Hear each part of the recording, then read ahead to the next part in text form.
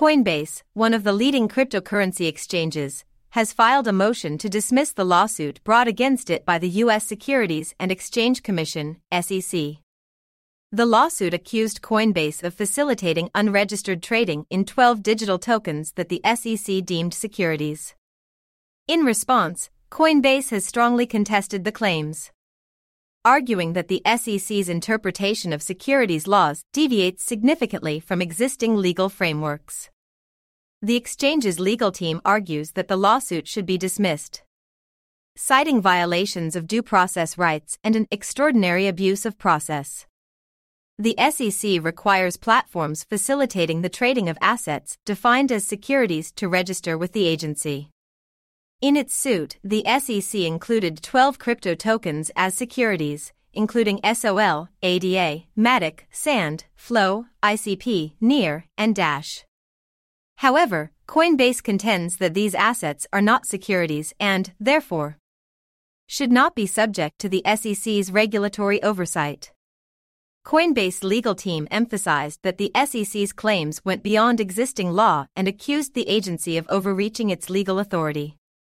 They also pointed out inconsistencies in the SEC's decisions, highlighting that the agency had not previously raised objections to 6 of the disputed tokens during Coinbase's previous dealings in 2021. The legal filing also underscored Coinbase's compliance efforts and cooperation with the SEC. In 2021, Coinbase went through an extensive review process with the SEC, which ultimately led to the approval of its registration statement, allowing the company to sell shares to investors during its public listing. This approval granted Coinbase the ability to trade over 240 tokens on its spot exchange, including 6 of the tokens now in dispute.